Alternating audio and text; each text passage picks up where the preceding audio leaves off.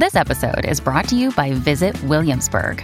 In Williamsburg, Virginia, there's never too much of a good thing. Whether you're a foodie, a golfer, a history buff, a shopaholic, an outdoor enthusiast, or a thrill seeker, you'll find what you came for here and more. So ask yourself, what is it you want? Discover Williamsburg and plan your trip at visitwilliamsburg.com. Dr. Gary Chapman is an author, speaker, and counselor who has a passion for helping people form lasting relationships. He's a New York Times bestselling author, and he's known all over the world for his book, The 5 Love Languages. Dr. Chapman is also a well-known marriage counselor and a director of marriage seminars. His nationally syndicated radio programs air on the Moody Radio Network and on more than 400 affiliate stations. Gary, thanks so much for joining us on Takeaways. I've really been looking forward to you coming on the program. Well, thank you, Kirk. I am glad to be with you. We've talked before, Gary, and I can't tell you how much I appreciate your book, The 5 Love Languages. And you've got new books all the time, and we're going to be talking about one today about the 5 languages of apology.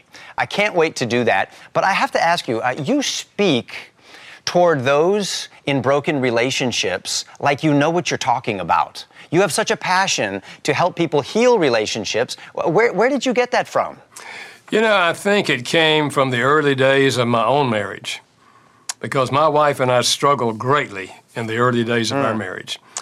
And we were both Christians. You know, I was actually in seminary studying to be a pastor. And I think because we went through that, it gave me great empathy for people who are struggling. So when they sit in my office and say, we have no hope for our marriage, I remember when I didn't have any hope for my marriage. And so I sometimes say to them, I can understand that, so why don't you go on my hope? Because I have hope for you.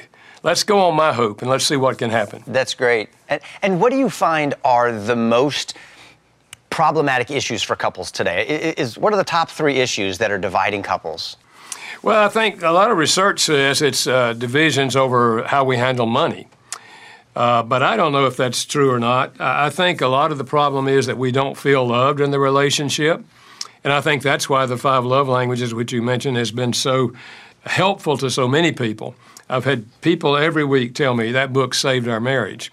So I think that's one of the bigger things. And the other thing is what we're talking about today, is that couples don't apologize when they hurt each other. And that puts a barrier between us. And if you don't deal with it, the barrier just sits there, and it doesn't go away with the passing of time. What is it about an apology that is so important? Well, I think when we hurt the other person, we create a barrier between the two of us. And the relationship's not going to go forward if we don't deal with it. If we just sweep it under the rug and we get a lot of those things under the rug that we haven't dealt with, then we begin to think we're just not compatible. And so we ought to get out of this marriage. And I really think you cannot have a long-term healthy marriage without apology and forgiveness. Your work was so instrumental in our making the movie Fireproof years ago. And in that movie Fireproof, there is an apology scene which is really modeling the kinds of principles that you talk about as being so important in your new book that you co-authored with Dr. Jennifer Thomas called The 5 Languages of Apology. I've heard people say to me, our marriage failed. It didn't work.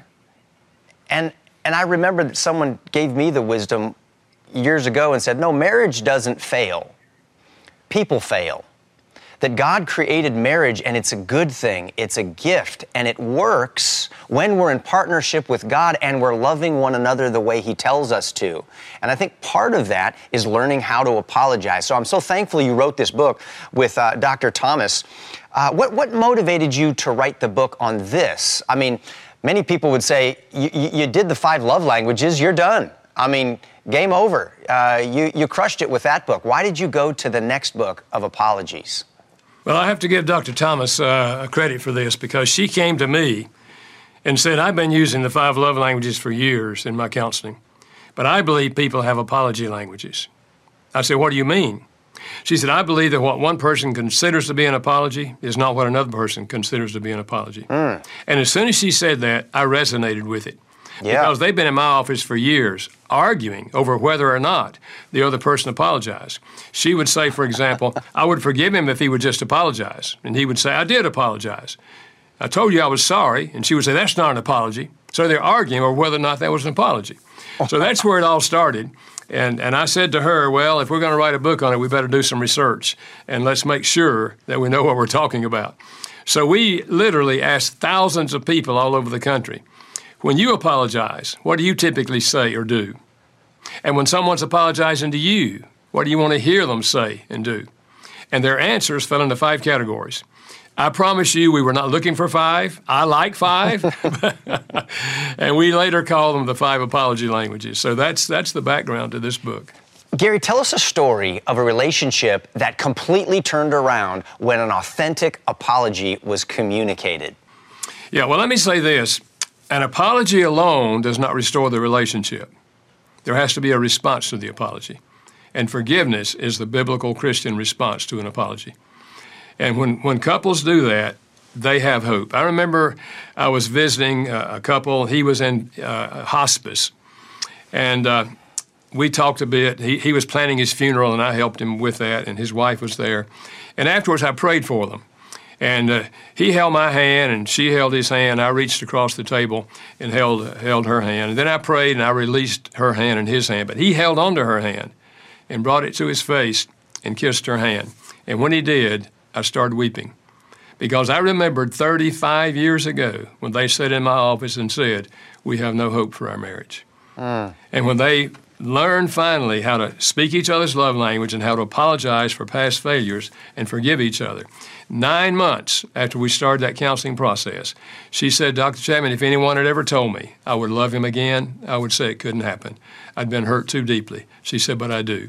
And here they are now, 35 years later, near the end of the journey, still loving each other. Now, what happens if someone doesn't accept your apology? For instance, if I've wronged my wife or if I've wronged my child and I've apologized the best I can, and they say, nope, I don't believe you. What do you do then? Well, let's say this. We cannot make someone forgive us. We can request forgiveness, but we can't make them forgive us. Forgiveness is a choice. It's not a feeling, it's a choice. And if the person's been deeply hurt, then we have to give them time to reflect upon our apology, time to reflect upon the changes they're seeing in my life. And chances are the time will come when they can forgive us. But we should never force the person to forgive us. We should never preach to them and say, well, you know, God said if you don't forgive me, he won't forgive you. Okay, that's true, but give her time or give him time to process the emotions and the hurt that they have. Then if you're really changing in your behavior, chances are they'll come to forgive you. Gary, there was a popular movie years ago, and in it, there was a line where someone said, true love is not having to say you're sorry. And I think we can sort of figure out what they're trying to say there, but others would say, without apologies, you're going to lose the relationship. Based on all of your research, what are your thoughts on that? Absolutely. I think apology is absolutely necessary, because we're not perfect. You don't have to be perfect to have a good marriage, but you do have to deal with your failures. If we don't deal with our failures, we create a wall between us. And it's hard to talk over a wall or talk through a wall. And I think what happens is couples just grow further and further apart, and then they conclude, well, we're just too different, it's never going to work out. Reality, if we confess and apologize and turn from our behavior, and if they choose to forgive us, now we've removed the barrier, we've torn down the wall, and now we can go forward. Gary, how would you counsel somebody who says, I don't want to apologize because I don't want to send the wrong message. This wasn't all my fault. And if I'm saying I'm sorry, I'm probably communicating that, one, I'm inadequate, and two, that I'm letting them off the hook. Well, I would say this, we discovered that about 10% of the population almost never apologizes for anything, and most of them are men, and they learned it from their father, who told them real men don't apologize. And we know where their fathers got that. John Wayne, that great theologian, okay? That's right. and so what I say to them, your dad was probably a good man. He probably did the best he could. But your dad had bad information. Apologizing is an absolute necessity if you're going to have a long-term healthy relationship. Gary, I'm so glad we're talking about this. When we come back, we're going to continue our conversation regarding the art of apologizing. We're finally going to learn how to do this God's way.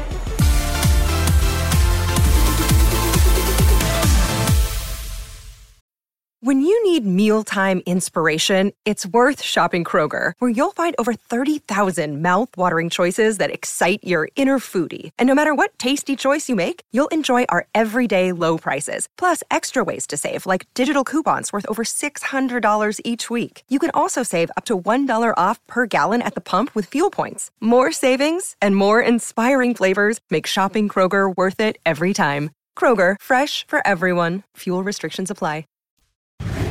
We're back with Dr. Gary Chapman, and we're talking about a basic yet powerful component to healthy relationships, apologizing. All right, Gary, I want to dive into your book, The 5 Languages of Apology. And I want you to explain to all of us what each of these languages sounds like, okay? So one of them is, I'm sorry. And you say that's the language of expressing regret.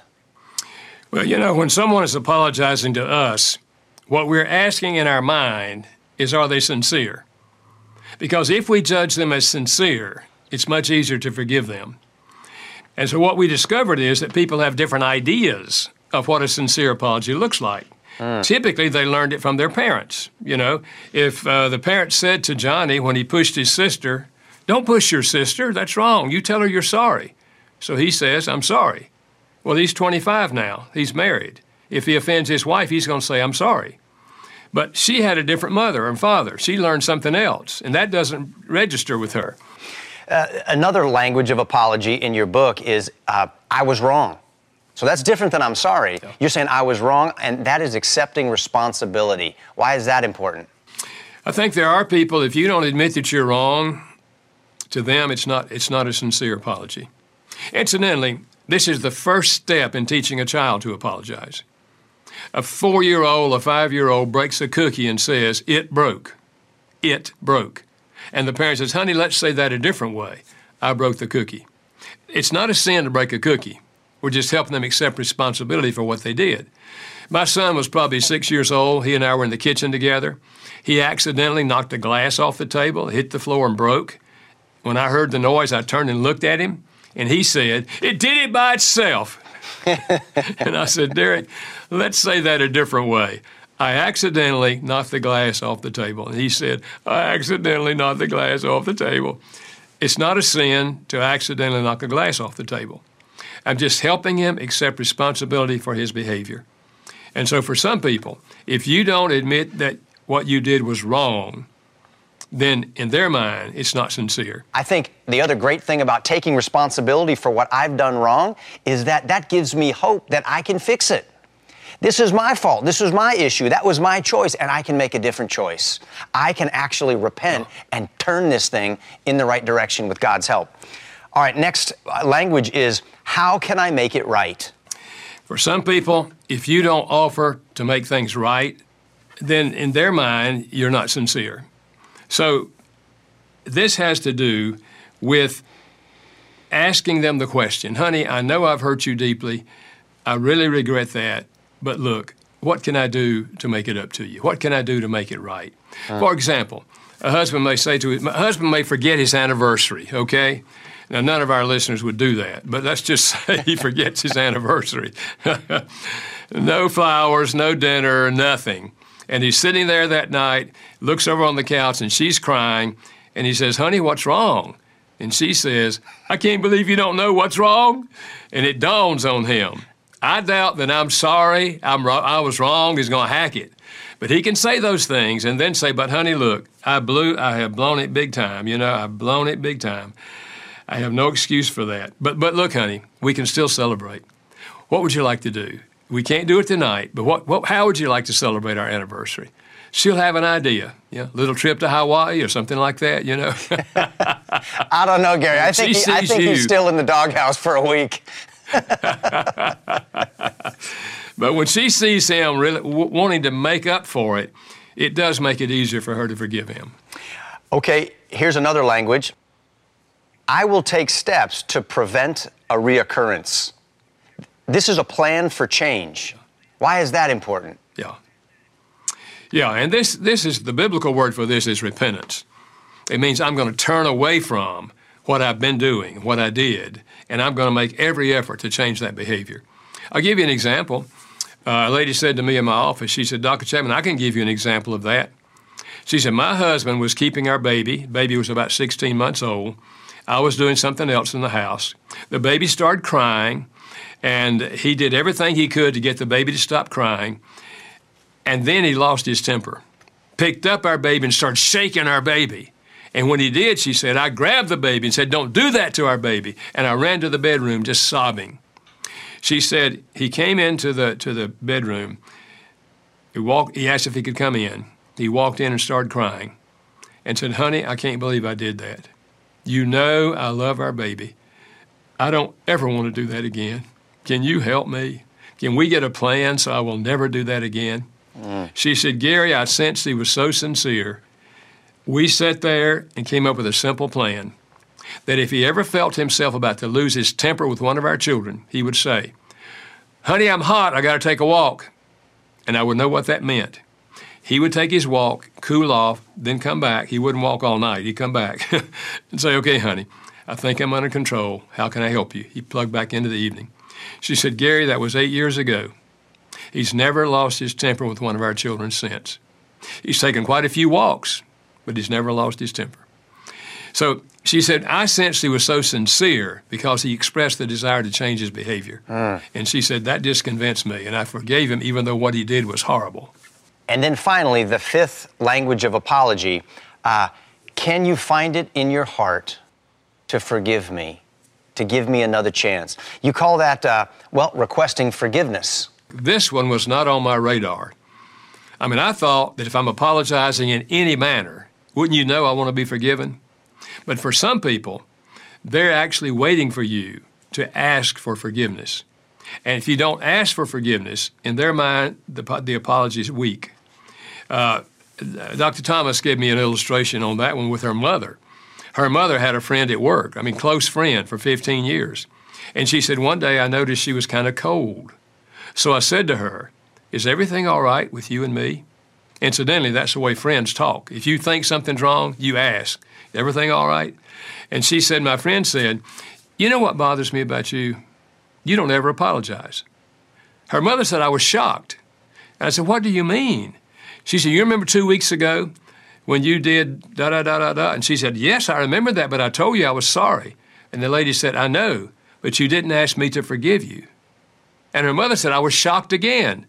And I said, well, then let me ask you to forgive me. I value our relationship. Will you please forgive me? And the lady said, sure. It wasn't that she didn't want to forgive her. It was in her mind her mother had not apologized.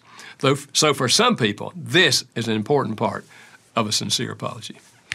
So we've talked about 5 languages of apology. Gary, let me give you an example, and I want you to tell me what's wrong with this apology. For example, a man says, I have committed adultery. I have been unfaithful, but I've dealt with the issue. And she's just crying because she's not hearing what she really wants to hear. And then the response is, wait a minute, do you not forgive me the way God has forgiven you? What's wrong with that? He's preaching to her that she's got to forgive him, whereas forgiveness is a choice. And another factor is forgiveness does not rebuild trust. Forgiveness opens the door to the possibility that trust can be reborn. You see, he's been unfaithful to her, and now he's wanting her to forgive him quickly. And what I say to him, if you want her to trust you again, you say to her, honey, my computer is yours anytime you want to look at it. My phone is yours anytime you want to look at it.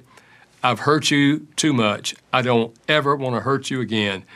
And you open up like that she can examine your life and walk with you, she will come to trust you again. Gary, how would you counsel someone who says, I just can't forgive myself? I can never forgive myself for what I have done. Well, I had that question asked when I was speaking once in a jail, and they had invited the wives to come in with the men that night for a lecture. And he raised his hand in the Q&A and said, you know, God has forgiven me for what I did. My wife has forgiven me. She was sitting beside of him. My children have forgiven me. But how do I forgive myself? I've hurt so many people by what I did. And I said to him, if a holy God can forgive you, then you have a basis for forgiving yourself. So here's what I suggest. You stand in front of a mirror and you talk to yourself.